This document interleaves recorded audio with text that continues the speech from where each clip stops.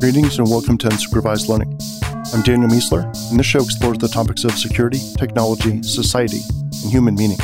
Every Monday, there's a news and analysis episode that curates tens of hours of reading into a concise 15-minute summary, as well as regular episodes featuring essays, interviews, and book reviews on these same topics. The goal is to provide a weekly, concise, and curated update on the most interesting things happening in the world, and to explore ideas that give you something to think about and prepare you for what's coming next.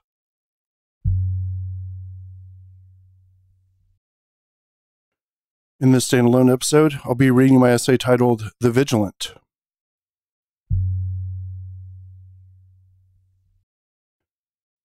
We should have a new internet group called The Vigilant, a group of open source code maintainers that steward and protect our top 1,000 open source applications. Here's how it could work. Step 1. A group of internet technology and security leaders are elected and put into place.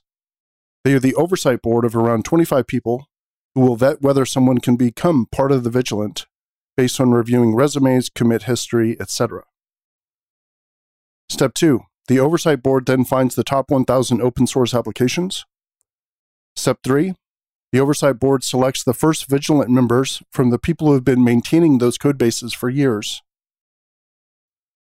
Step 4. The oversight board and the first in the Vigilant group go on a marketing tour to raise money from multiple sources, most importantly, the manga companies and the government, for an annual budget of tens or maybe even hundreds of millions of dollars for critical infrastructure safety.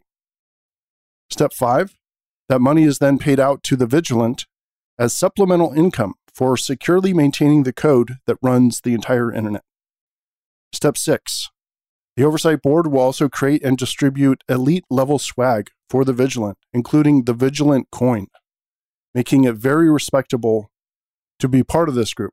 And once you're part of it, you're always part of it.